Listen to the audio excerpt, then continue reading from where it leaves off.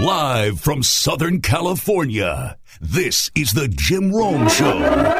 In terms of the breaking news, a number of sources, outlets, reporters have this.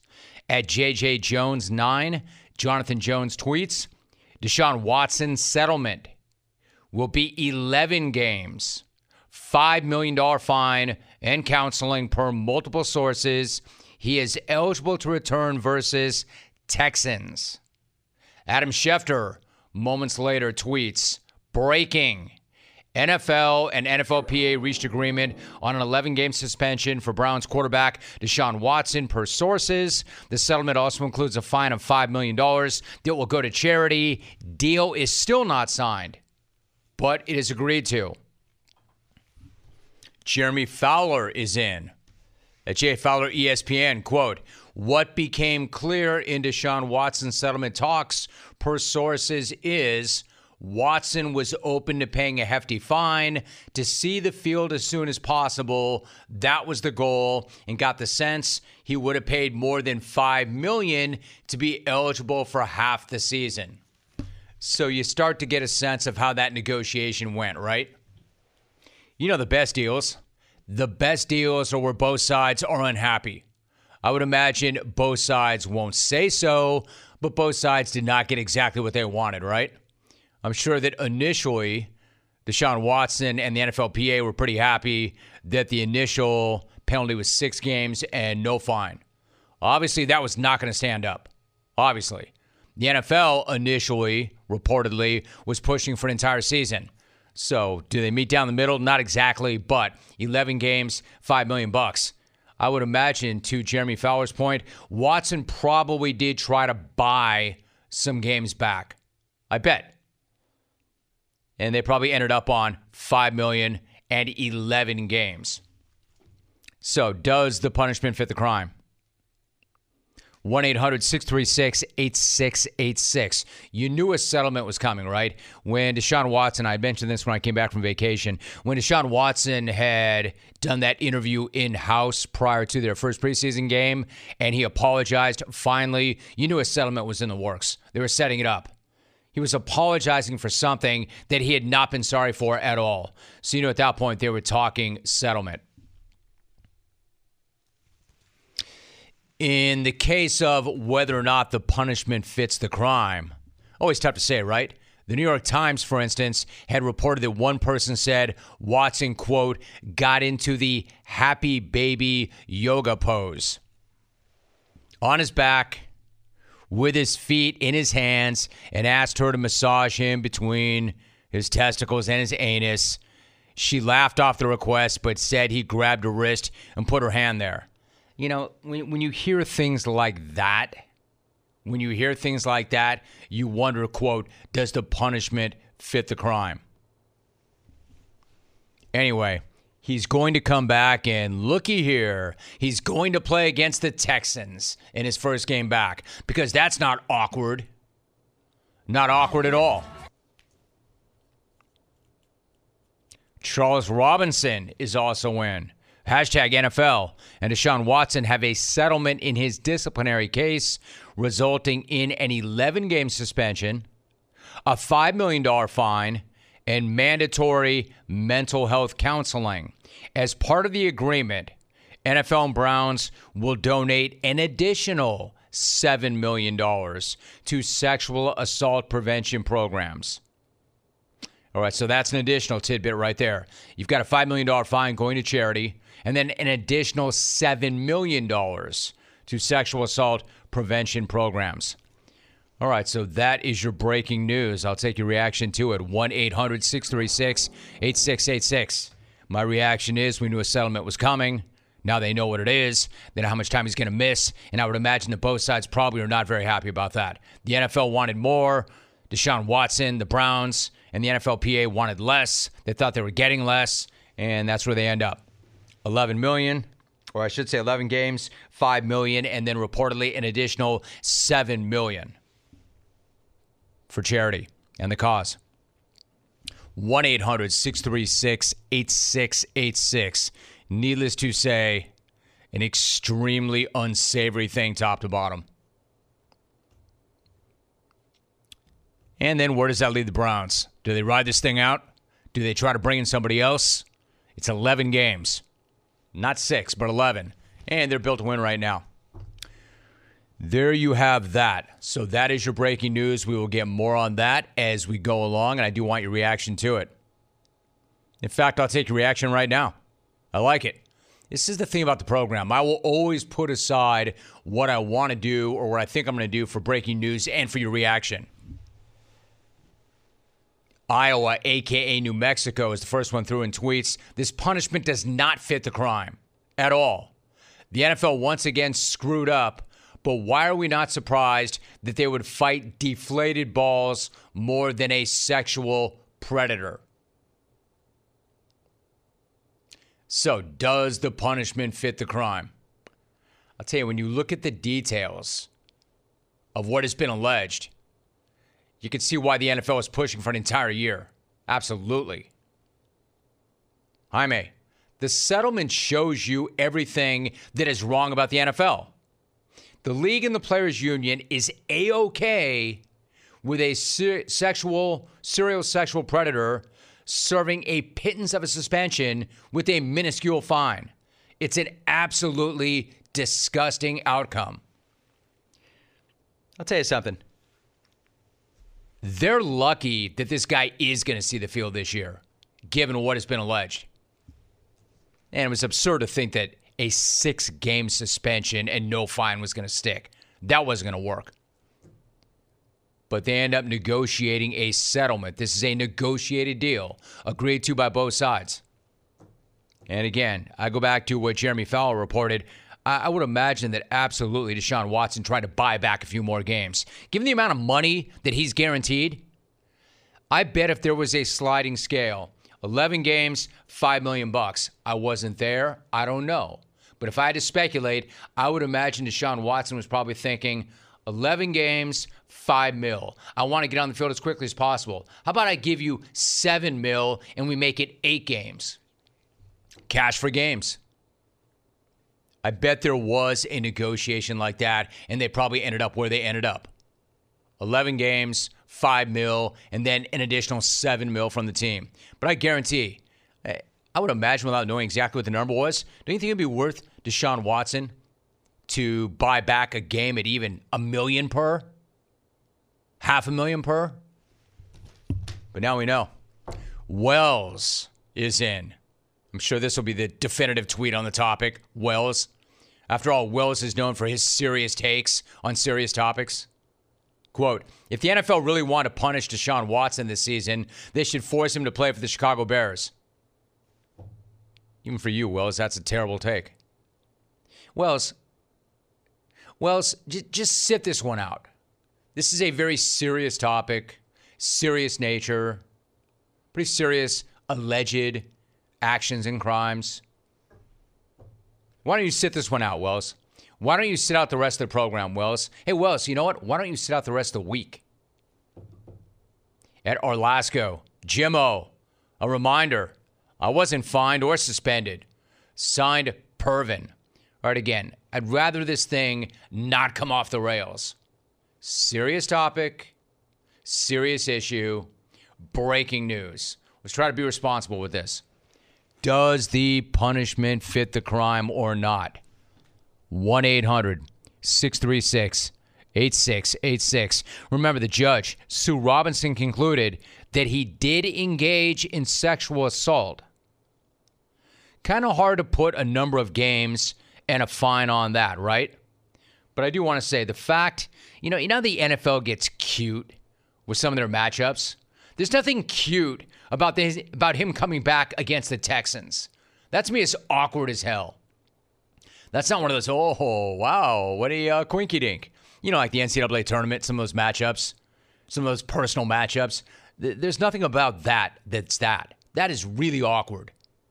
Awkward at best, honestly. Awkward as hell, but awkward at best. So there is your breaking news.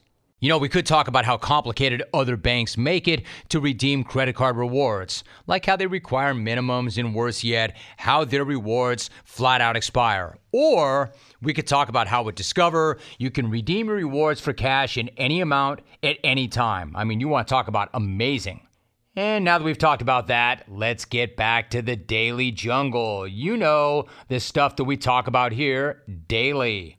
Learn more at discover.com/redeem rewards. Terms apply.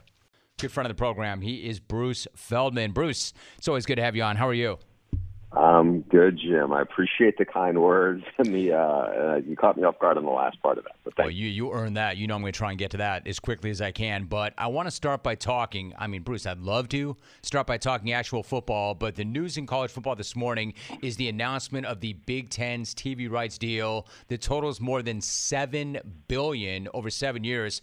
How significant is that rights deal, and what's it mean for the conference and the sport going forward? I mean, it's crazy because we're talking about it's well over $7 billion, close to $8 billion, I'm told. And on top of that, what you're talking about is huge take home per school for all the universities. And I think obviously what really got the deal, way over the top was the addition of the two LA schools, USC and UCLA.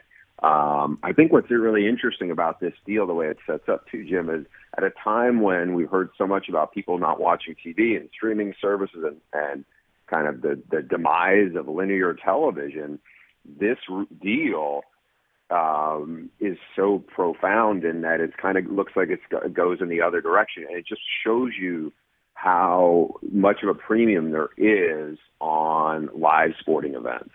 Right. It's just different. And that's where the biggest ratings are. And I think now you're going to see whether it's Fox in the noon Eastern hour, and then obviously then CBS and NBC following up. The Big Ten is going to be on a major network television, basically from noon to 11 o'clock at night, and to have that kind of reach on big channels and with big markets. It's something that is just different from any other TV deal in college sports. It's enormous. It's like 12 hours every single Saturday. Bruce Feldman joining us. Bruce, I want to ask you about Manti Te'o. I had him on my podcast yesterday. I know you've seen the documentary. What do you make of that doc, and what memories did that bring up for you? Jim, I went in, I was reluctant. I was like, I know what I need to know about that, whatever. And I thought, and that the documentary just kind of blew me away. It was sobering. I thought it showed, I came away with so much respect for Manti Te'o as he came through all of that. To hear, all the people who matter most into that whole, tragic story as it was a decade ago, and to see how he persevered and what it did to him, but how he's come through it. I don't want to give away like the last couple minutes of it, but I thought what he said at the end of it, was just remarkable. And, I think if Manti Te'o, wanted to go in this direction, I think Manti Te'o probably would be a very impactful motivational speaker, especially to college kids, because we've seen a lot of stories and a lot of heartbreaking stories where, and Manti Te'o, that which comes out of it is he didn't do anything wrong. He just became this punchline, and it was such a fall that, to watch him talk his way, through it. And I think the documentary did an excellent job of setting up how Manti Te'o was raised and kind of, and maybe how he was so vulnerable to getting caught up in this, just for a lot of reasons. And I just thought, it was just amazing. It was an amazing documentary because you think and you actually don't know. And I just thought to hear from him, to hear from his family, to hear from Renaya and who Renaya is now, was really just kind of mind-blowing. I agree, Bruce. It's an amazing doc, and I had a conversation with him yesterday after that doc had dropped, and I could not be more impressed with Manti. Really, really impressed with Manti. Bruce Feldman joining us. So, Bruce, it's one of the best times of the year, not just because football is about to start, but because your annual Freaks list is out. Michigan defensive tackle Mazi Smith is number one on that list. What are the attributes that stick out to you the most about him, and how is he able to separate himself? Well, I went in not expecting him to be a, top 10 guy. And then the more I talked to one of their coaches, and then they sent me a bunch of videos of him working out. It's not like the stuff you would see at your local, Gold's Gym or anything like that. I mean, we're talking about a guy who is 337 pounds. He bench pressed 325, not 225, 325 for 22 reps. The guy vertical jumped 33 inches. But then there's things that kind of made him above and beyond. They do these reactive plyo staircase they have. And so the stairs are a lot steeper than what most people would have in their house or near them. And the video, people can, if they go to The Athletic, they'll see the video of him just springing up these 7 stairs, how quick he did it. And he did it really as fast as a guy probably more than 100 pounds lighter than he would. Then there's another aspect of it. They have this combo twist machine that they had to get called the manufacturer. We can't get enough weight on here to accommodate him. So, and the manufacturer really just said, well, there's nothing we can do. So they had somebody else specially make an adjustment to this machine so they could add 200 more pounds on for him. So, people can look at the videos on the Freaks list this year and see the videos of his teammates' reactions as he's doing some of these things, and you see just the awe that they have for what this freak is able to do. It was like after I saw the videos, I was like, oh, he's a slam dunk number one choice to be the top guy in this list. It is. It's incredible. Oh, man, do I ever love this product. The Conair Turbo Extreme Steam, and Iron 2-in-1. So let me go ahead and tell you why I love it so much. Number one, it is the most powerful handheld steamer that I've ever seen. I'm talking fast and easy wrinkle removal, and I hate wrinkles. An extra large sole plate that can be used vertical or horizontal, and it also works without steam, is a dry iron. How is this possible? Because of advanced heat technology, which is ready almost instantly, and it obliterates wrinkles with turbocharged dry steam. Plus, 4 different settings for delicate to turbo is perfect for all fabrics. And it kills 99.9% of bacteria. It sanitizes around the house, and it refreshes clothing. Easy to use and great for at home or if you're on the go. To get yours today, go to Amazon, search Conair Turbo Extreme Steam, and look for the Steam and Iron 2-in-1. Great product. Bruce Feldman joining us. Make sure, if you're listening right now, to check out the Freaks list. It's annual. It's out. It's always a great read. Bruce, let me ask you about college football opening up on Saturday, next Saturday. Nebraska is going to open up in Ireland against Northwestern. It goes without saying, but how big is that game for Nebraska and Scott Frost? It's massive. It's probably as close to a must-win game as you can have if you're Scott Frost, where we're talking about basically 2 3-win teams. But you're going to be sitting in that window where it's really the only game that a lot of people may pay attention to. And after last year, they lost like a record number of close games that, you figure, okay, sooner or later this is going to bounce back for him. A lot of people close to Frost thought he was going to get fired last year. They gave him another year. It's not going to be cheap to get rid of him. But you're talking about a team, like I said, in Northwestern that was really bad last year.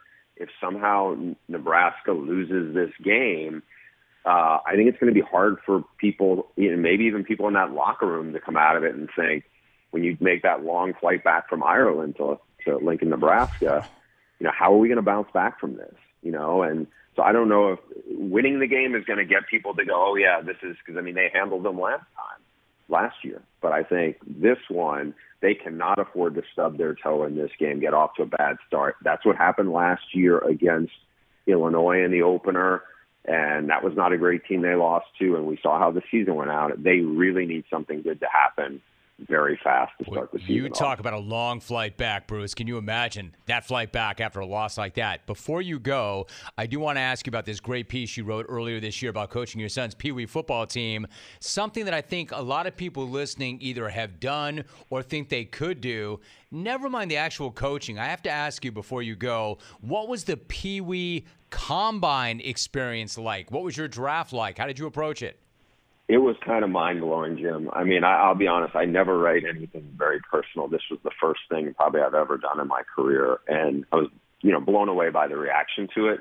But the draft, the combine part of it, we're talking about first and second graders, so 7 and 8 year olds. And so there's a 30-yard dash, not a 40-yard dash. They have them throw as far as they can throw in yards, and then they get heighted and weighted, right? And so trying to think about how this is going to work, what's a fast time, like it's just, you're really scratching your head. I came away thinking after our first practice, I think we have the Bad News Bears team right here, and I was like, my first round pick, I thought he ran a fast time. And then when I got out there, I was like, maybe that was a typo, so the season turned out to be great. I think in part because our expectations were so modest. And I also think, because, we just took the approach of, hey, we're just going to try to be the most improved team. We didn't talk about winning and losing, but, I think for people who, who've been through this with like Pee Wee age kids, you're like, ooh, a draft is one thing, a combine is another. And, you just try to keep it in perspective. And one of the things I learned, I thought, Jim, out of this process was the kids definitely take their cues from you.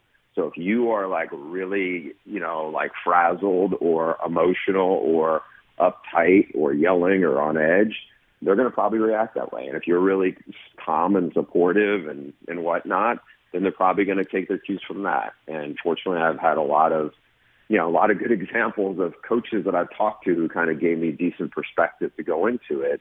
And honestly, I'm really grateful that something I was kind of dreading to do at one point actually turned out to be one of the best things I've probably ever done. I was going to say, Bruce, I'm so glad you shared that, and I understand what you're saying when you usually do not go into really personal things. That point about how the big takeaway was they take their cue from you. I get that.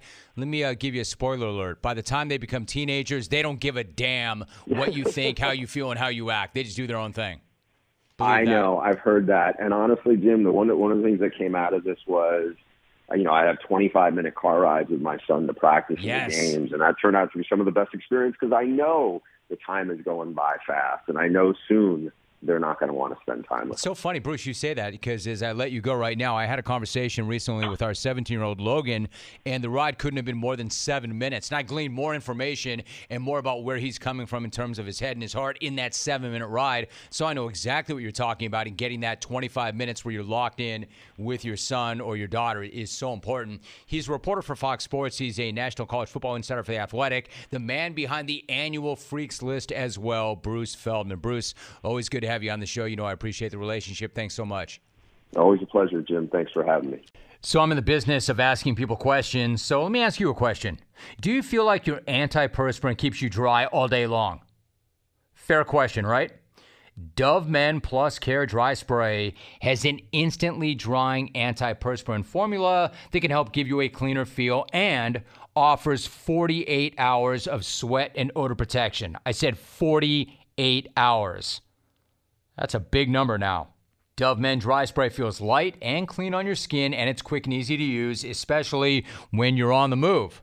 Also, Dove Men Dry Spray contains Dove's unique 1/4 moisturizing cream that helps protect your skin as well, and it leaves your skin feeling comfortable and helps protect it. So much to like about this. Try Dove Men Dry Spray. Goes on dry, clean feel all day. A few minutes ago, I was talking about his statement, the statement that he issued before he met with the press. And I said that apology and that statement were trash. I said they were garbage. Actually, that's not right. That's wrong. It was so much worse than trash. It was so much worse than garbage. And I'm a wordsmith, and I'm trying to find the right words to describe what it was. And they're not coming to me just yet. But much, much worse than garbage. I mean, the statement in and of itself was terrible. Terrible. But somehow he managed to make it so much worse by chasing it with a presser where he maintains his innocence. Go ahead, Albie. I've always stood on my innocence and always said that I've never assaulted anyone or disrespected anyone, and I'm continuing to stand on that. But at the same time, I have to continue to push forward with my life and my career. And for us to be able to move forward, I have to be able to take steps and put pride to the side. And I'm going to continue to stand on my innocence and keep pushing forward. I mean, are you kidding? That guy shows up on this day after they issue that statement. And I want you to listen to that one more time. He not only continues to, quote, stand on his innocence, but insists he never disrespected anybody. All but said, yeah, those things, I still didn't do anything wrong. But yeah, I'll say this so I can move on with my life and play football. Hey, Deshaun, instead of issuing a garbage statement and then making it 100 times worse by showing up and saying that you're going to continue to stand on your innocence and that you never disrespected anybody, why waste our time?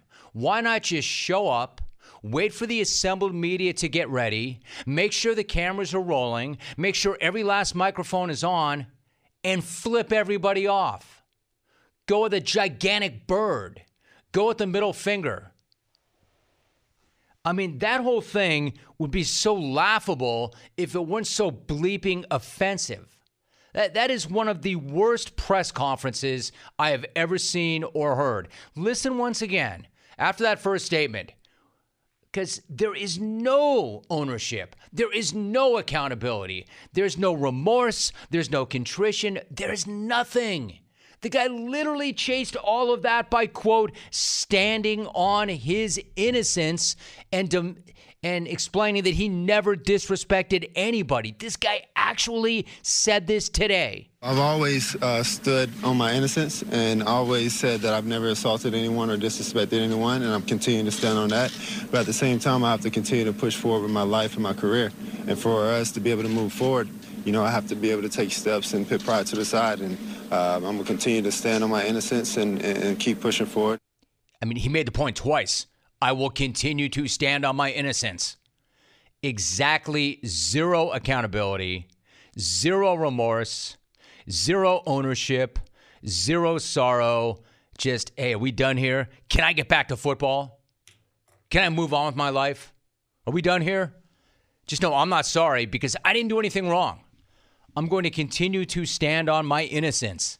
Tone deaf does not begin to do this guy justice. Can I tell you something? Not that it would have made it better, but this guy couldn't even fake it for a couple of minutes. This guy couldn't even pretend for a couple of minutes. He couldn't even say things that he thought that we all wanted to hear for a couple of minutes. They can write that statement for him and then push it out on social media. But when it came time to actually standing up, showing up, and speaking about it, what he came up with is, I stand on my innocence. Dude, if you're innocent, then why did you agree to that settlement? What are those 11 games for? What's the $5 million for? What's the additional $7 million for if you, quote, didn't disrespect anybody? If you're innocent. This guy's not sorry for anything. At all. At all. That is a disastrous press conference. I didn't think he could make it any worse after that statement.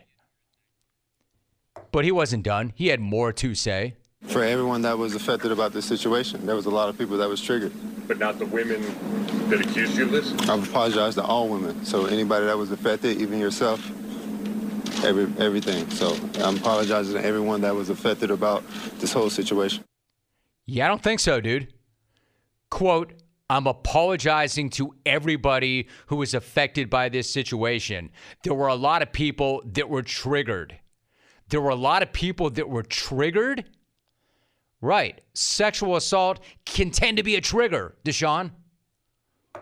What do you mean you apologize to everybody? You just said in the same statement, in the same presser that you stand by your innocence. I've always stood on my innocence.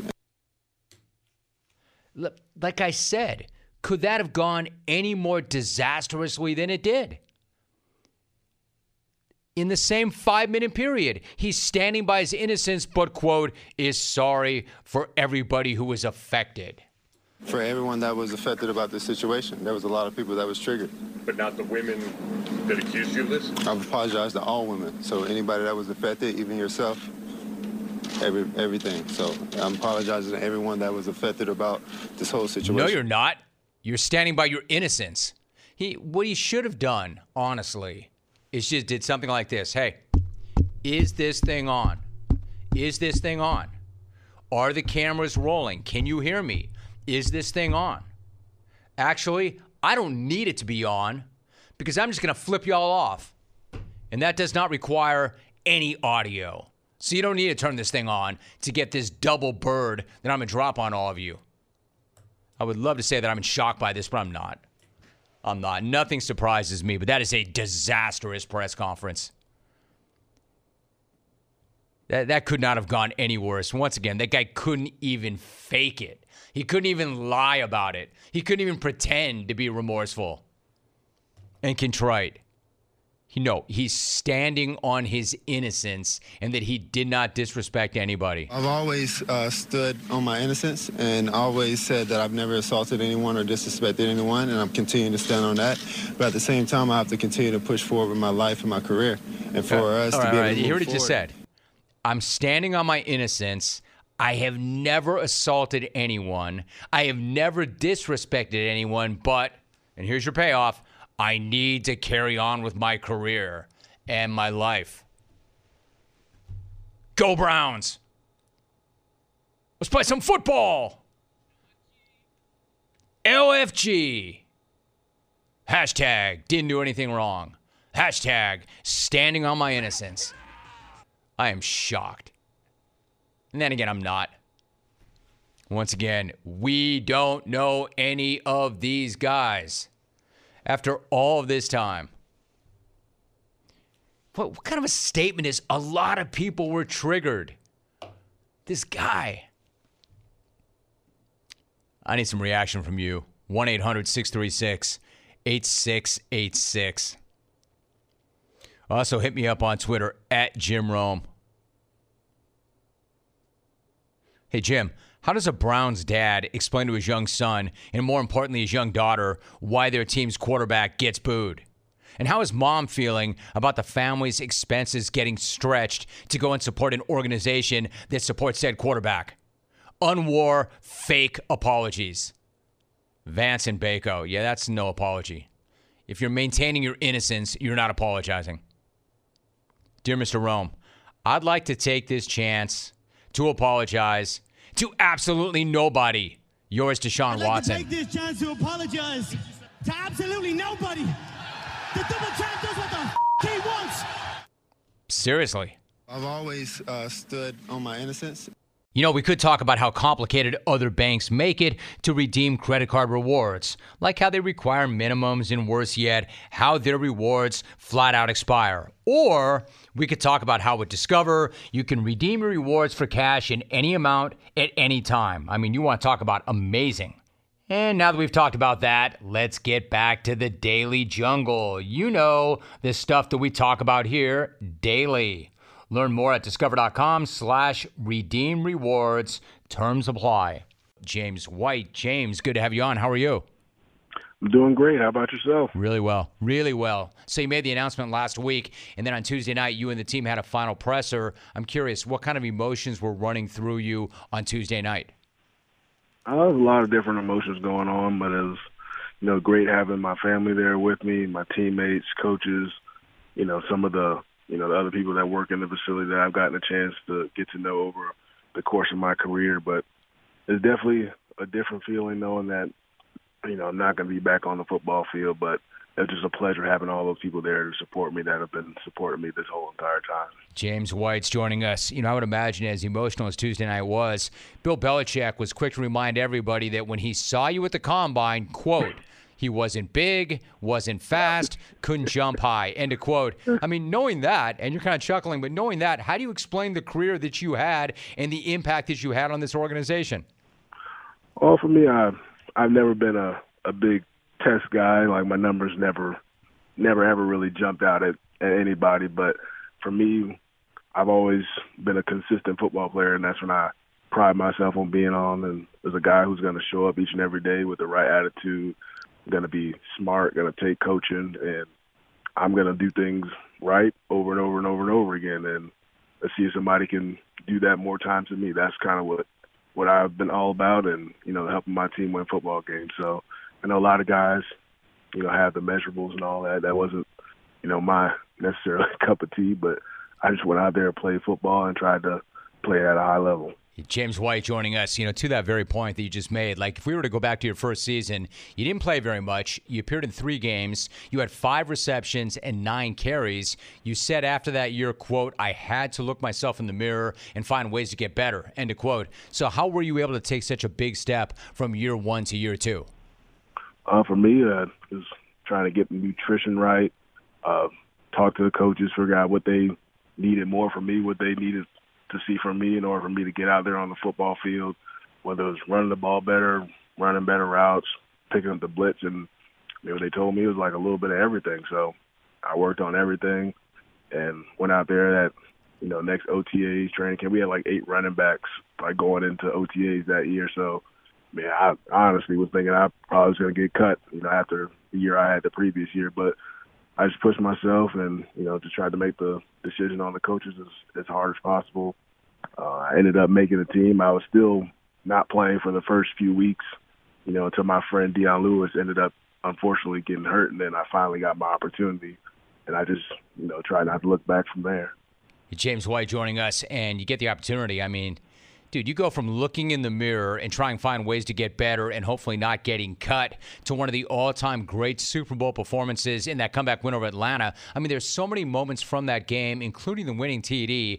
But when you think back on the Super Bowl, what do you remember most? What kind of emotions do you take away from that?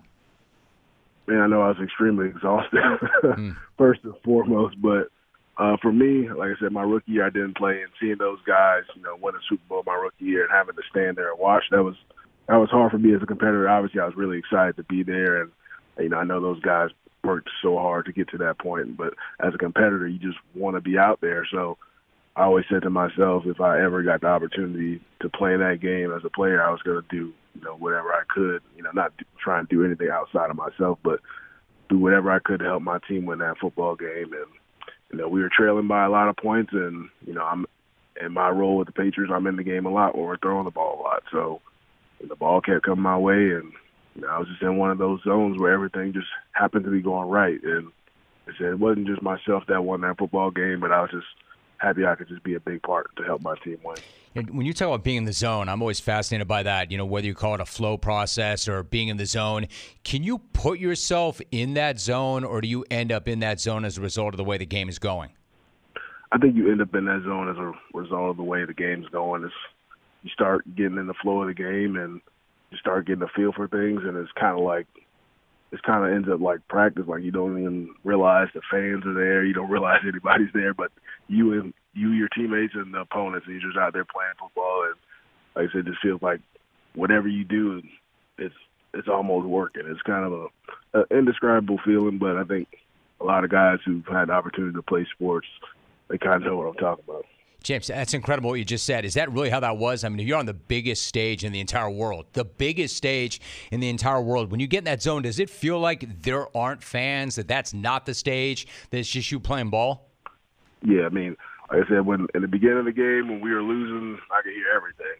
Like, it felt like I was at an Atlanta club that first half, the way, you know, they're beating up on us. But when we got locked in and I got dialed in, like, it almost seemed like it was silent, and I'm just literally just out there doing what I have to do. Even when I scored a touchdown, it was almost like I didn't really hear anything. It's just kind of like I blacked out and was in a zone. It was just a crazy feeling. James White joining us. You know, every great athlete wants to be able to leave the game on their own terms, right? And so few get to because the game is so unforgiving. I'm curious, last fall you suffered a season-ending hip injury and you were rehabbing that. And my question is, could you have come back out and played this year? How did you approach that in terms of deciding, you know what, now is the time?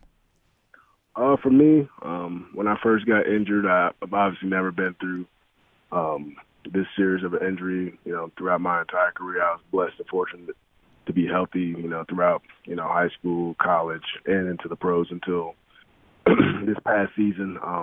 But when I first got hurt, you couldn't tell me I would have even tried to, you know, go back out there and play. But as the rehab process went on, I got more and more confident. I was able to work with, you know, a lot of great, you know, trainers. And shout out to my guy, David Reevy, who's in Illinois. He did a lot of great work on me to give me the confidence to feel like I could go out there and play again. And I feel like I could have gone out there and played. I don't know if I would have been to the standard that I'm used to playing, and that was kind of the thing that kind of pushed me to go into retirement, because I didn't want to go out there and not be the same player. And, you know, my teammates are expecting a guy that they're used to seeing. My coaches are expecting a guy that they're used to seeing, and I'm not that guy. It's been hard for myself to put myself through that, and it's been hard for, I'm sure, for them to see that as well. So, and also I just wanted to do what was best for my body. Like I said, after a long week of workouts, it was, you know, getting hard for me to recover and feel back to normal after a long week of workouts. And I hadn't even,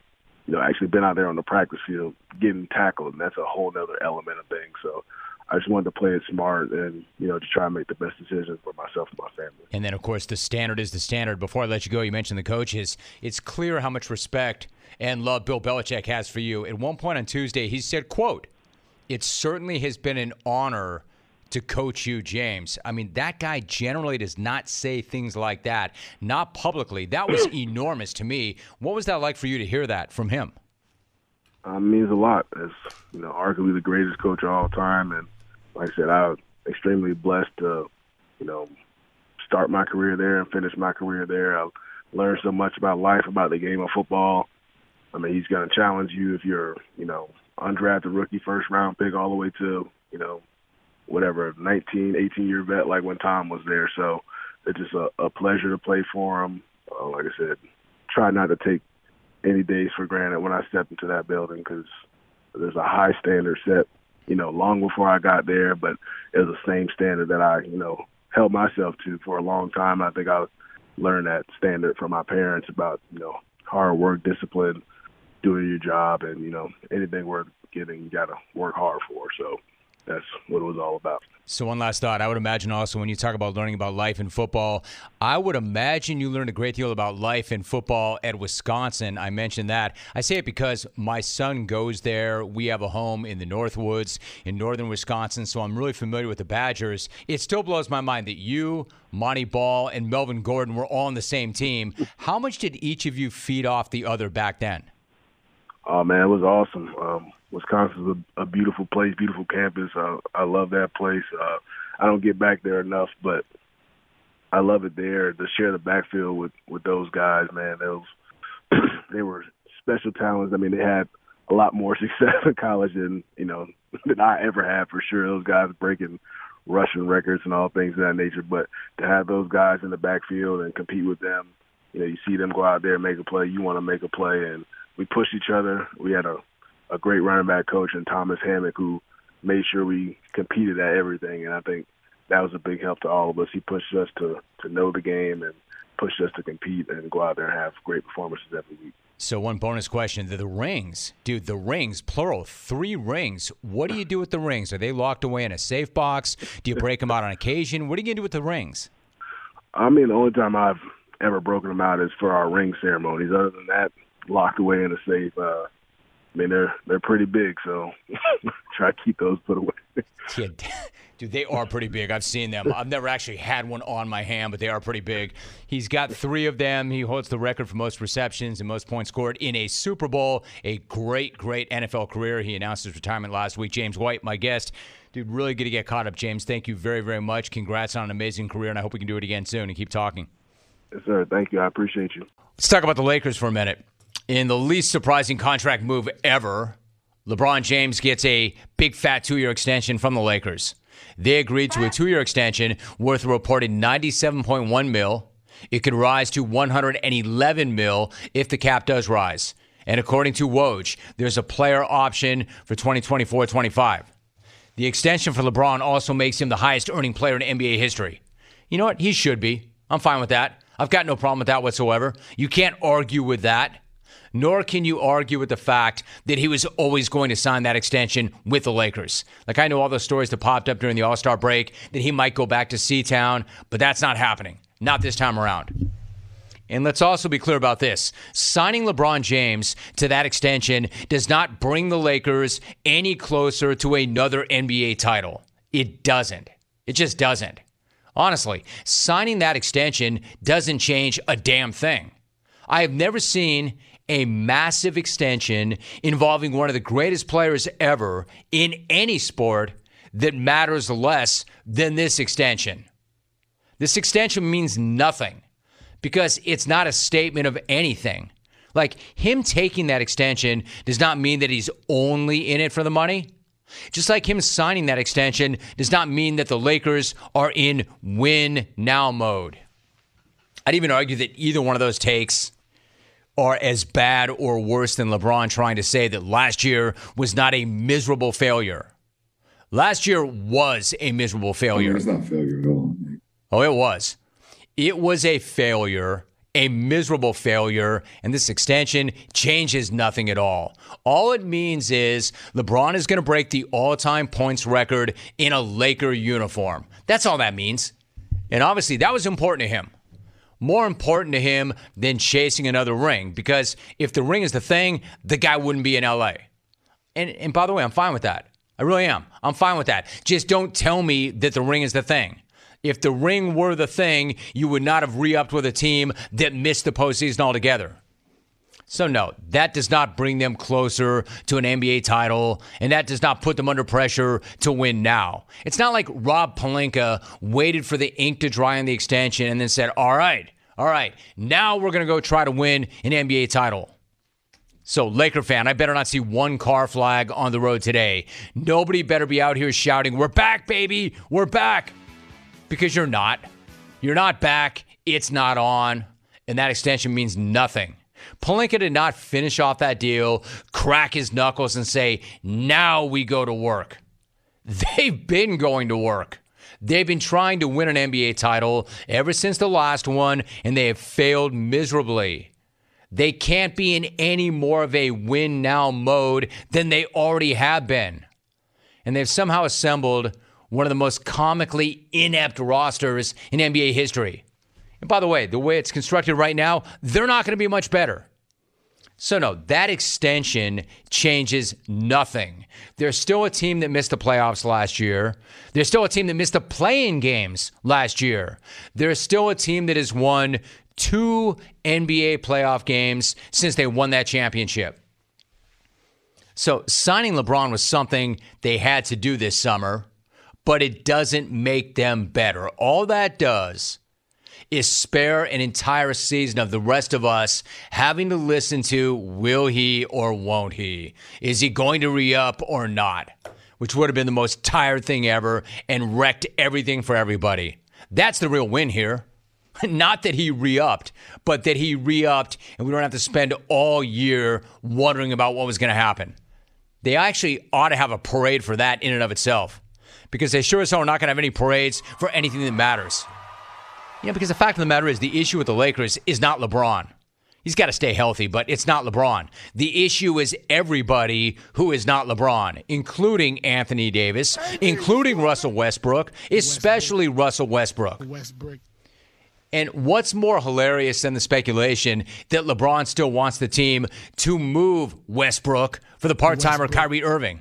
The part-timer who already quit on LeBron once and probably will once again if he ever does show up here in L.A. because that's what the part-timer does. He plays when he wants to play, he says the earth is flat, and he wrecks teams.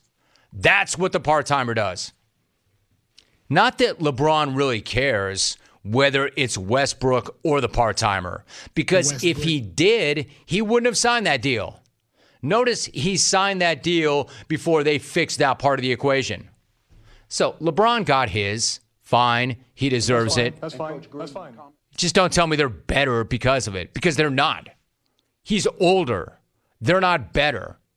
They're still not better than Golden State. They're still not better than Phoenix. They're still not better than the Grizz. They're still not better than the Mavericks. Hell, that jacked up Clippers team last year finished 9 games ahead of the Lakers. So what happens when they get Kawhi back? So they're still not better than the Clippers. Speaking of healthy, Denver is going to get healthy. The T-Wolves have got a really interesting new look. The Pelicans are getting Zion back. So where does that leave the Lakers?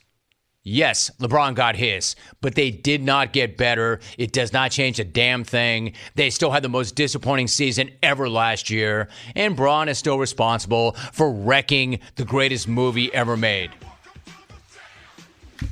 I guess what I'm trying to say is, given that this was the biggest lock ever, nothing to see here. It changes nothing at all. And no, I'm not a parade guy. You know why I'm not a parade guy? Because parades go on in the middle of the day, and I have a job. I'm a has a job guy. That's why I'm not a parade guy. No offense, parade guy. But I'll tell you what, I'll play along. If I was going to be a parade guy, if I were, here's how I would handle this particular parade. Not the parade that's going to result because you're going to win a championship, because they're not. That parade's never happening.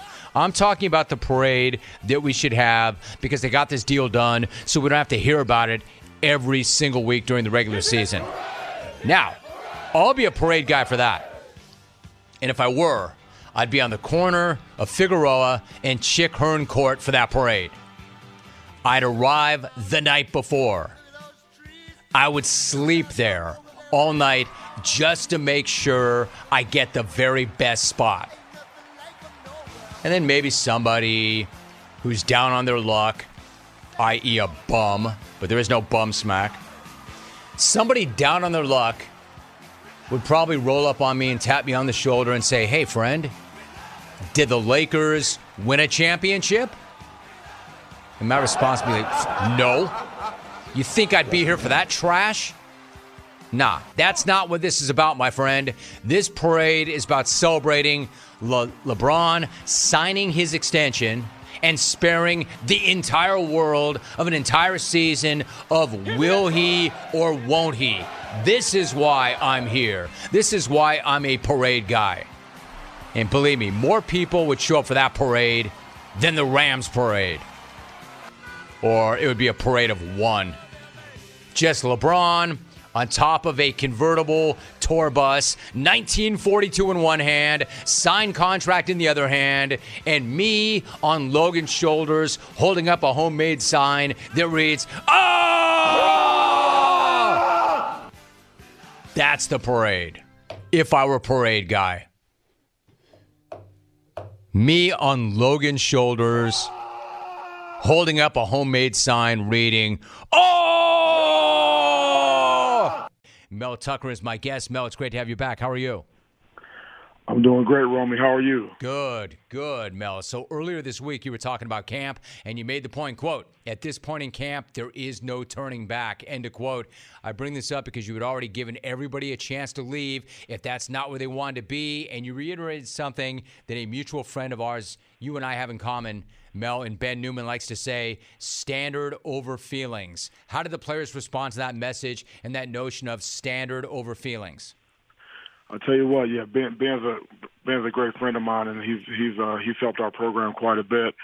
Yeah, they responded well. You know, all of the guys that are here are bought in, and at this point in camp, you know, this is important for us to connect to our burn, and our burn is what gives us the inspiration to do what we do. It gives us our purpose. It's the reason why, you know, we're committed to staying in the fire, to staying in this grind. And, you know, the burn is different for all of us. But our guys have really connected to that, and we encourage them to remind themselves, you know, every day, you know, in order to stack these great days that we need to have, you got to connect to your burn. You have to decide that, you know, you're going to get better each and every day, no matter what, you know, whatever it takes. and the guys have really bought into that, and they've responded. And all the guys that are here, they're all in, and that's the great thing about it. When you can get guys to buy into something that's bigger than themselves and be fully committed, and that's a special deal. We're talking to Mel Tucker. That sounds exactly like something that Ben Newman would say. He talks often about connecting to your burn, standard over feelings. I buy these things. I accept these things. But let me ask you this. For instance, you and I talk a lot about what it takes to have that right mindset. One of the things that you told the team earlier in the offseason was nobody has a starting job. Just because somebody was starting last year does not mean they are starting this year. It has to be earned and earned every single day. How did the players respond to that message? Well, it's the truth, and they know that's how I feel about it, and that's how we conduct our business around here. It's all about what we do next. What's the next right step? No one really cares about what we did a year ago. We didn't reach our goals a year ago. It was a step in the right direction, but we have to prove ourselves every day. Have to have a chip on your shoulder. Know that we have something to prove, and go out there and get after it. There's no sense of entitlement. For myself, any of the coaches and staff, or any of the players, we'll get what we earn.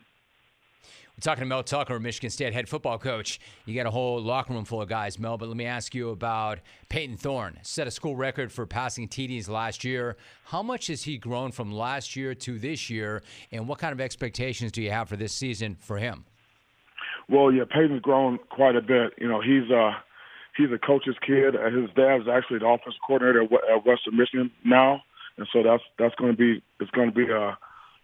very interesting to see that right out of the bat.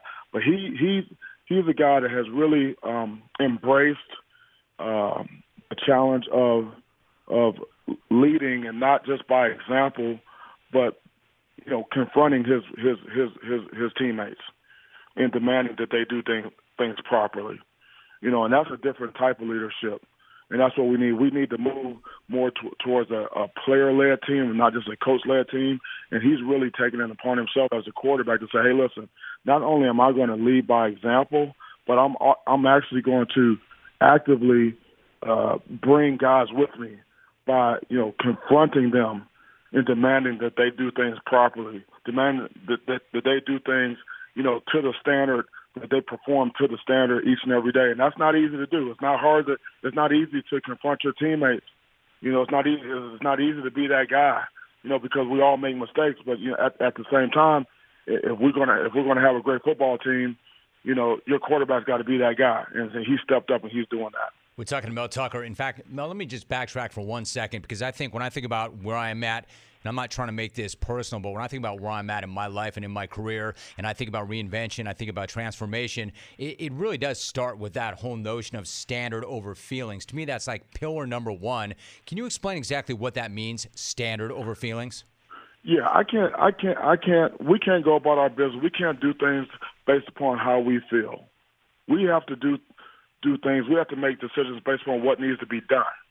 And we don't always feel like doing what we need to do. Because, football is a tough game. It's for tough people. This is not the easiest thing in the world to do. If it were, everyone would be doing it. The same thing in your profession. It's a high-stakes deal, and it's very competitive. And there's going to be challenges. You don't always feel like doing what you got to do, but you know what the standard is, and you know what needs to be done, regardless of how you feel. So you have to make a decision. And once you make that decision, and then you go. And it does, in that period, point blank. And that's what it's got to be day in and day out, every day. Every day, you make the decision. And it doesn't matter how you feel, you do what needs to be done, and you keep stacking days like that. And when you're in that mindset, and that's just how you operate, and you do that, then now you're cooking with gas. Now you can accomplish what you want to accomplish. Now you can keep climbing and just striving, and moving towards your goals. You can get things done. You have control over your mind, and it's not based upon your feelings. In other words, Mel, you control your mind instead of your mind controlling you. If you do this long enough, and you do it consistently enough, and you stack enough days like that, does it then just become automatic? Well, I'm not sure if it becomes automatic. Right. Because it's difficult to do. I think you have to stay connected to your burn. I think you have to always commit and recommit, decide and decide again. You know, it's the choices and decisions we make on a day-to-day basis. I mean, we're human beings, you know, so we always have to push. You know, inconvenience, you know, is a good thing, you know, but and we can't ever be comfortable, you know, and so we're going to be uncomfortable. We're going to be inconvenienced as human beings. When you feel that way, there's a tendency to take your foot off the gas. There's a tendency to seek some type of relief and seek some type of comfort. And when you're in those situations, typically you're not getting better. You know, so I don't think it's ever really going to be automatic, but it is a habit. No, I appreciate that. It is a habit, and when you create great habits, I think that gives you the best chance. Sorry to jump in. I agree with you. It's not automatic. It's never automatic. There's always going to be those days where you don't want to do it. That's why you have to have a standard over feelings. The point that you made, Mel, was you have to stay connected to your burn. You know, you and I can't take somebody aside and know what their burn is. They have to determine what their burn is. So let me ask you, what is your burn that you're connected to? Well, I have quite a few. I don't know if we have enough time for that.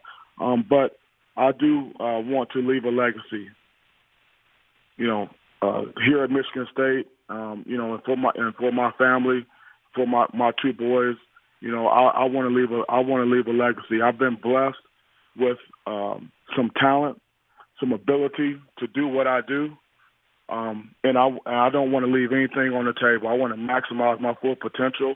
Okay, and then when it's all said and done, you know, I want people to look at me and say that this guy, he got it done in a major way, and he had a positive effect on a lot of people. He changed the game. That's a part of my burn. Mel Tucker is joining us. Speaking of changing the game, and I appreciate your burn. I know you're focused on your gig, but how much does the expansion, Mel, of the Big Ten and the announcement of the new TV deal add even more momentum to the work that you're already doing at Michigan State? I think it's huge. I think it's positive. It's great exposure for Michigan State, you know, in our conference. You know, we recruit nationally. We've got players on our team, you know, from the West Coast. We got players on our team from 22 states, different states. We have over 600,000 living alumni across the country and worldwide. So our brand is all over the country, and this is just magnifies what we're doing. It enhances our exposure in recruiting, and so it's a bigger stage. It's a bigger stage, and so you know I think it's a great thing. We embrace it. And it's something that there's going to be some challenges that come with it. I think they're all going to be challenges that we can attack, you know. And it remains to be seen like how this is going to be. But in my mind right now, you know, the bigger the better. Michigan State's going to open up their season on September 2nd against Western Michigan. He was a Big Ten Coach of the Year, led Michigan State to 11 wins, that top 10 ranking, and a New Year's Six bowl win. In other words, a huge year. But to hear you say, Mel, you got to start from scratch. You got to do it all over again. Great to have you back on the show, Mel. You know I appreciate you, and I appreciate the conversation. Thank you very much. Yeah, thanks, Romy. Thanks for having me, man. Have a great weekend. You too. Good night now!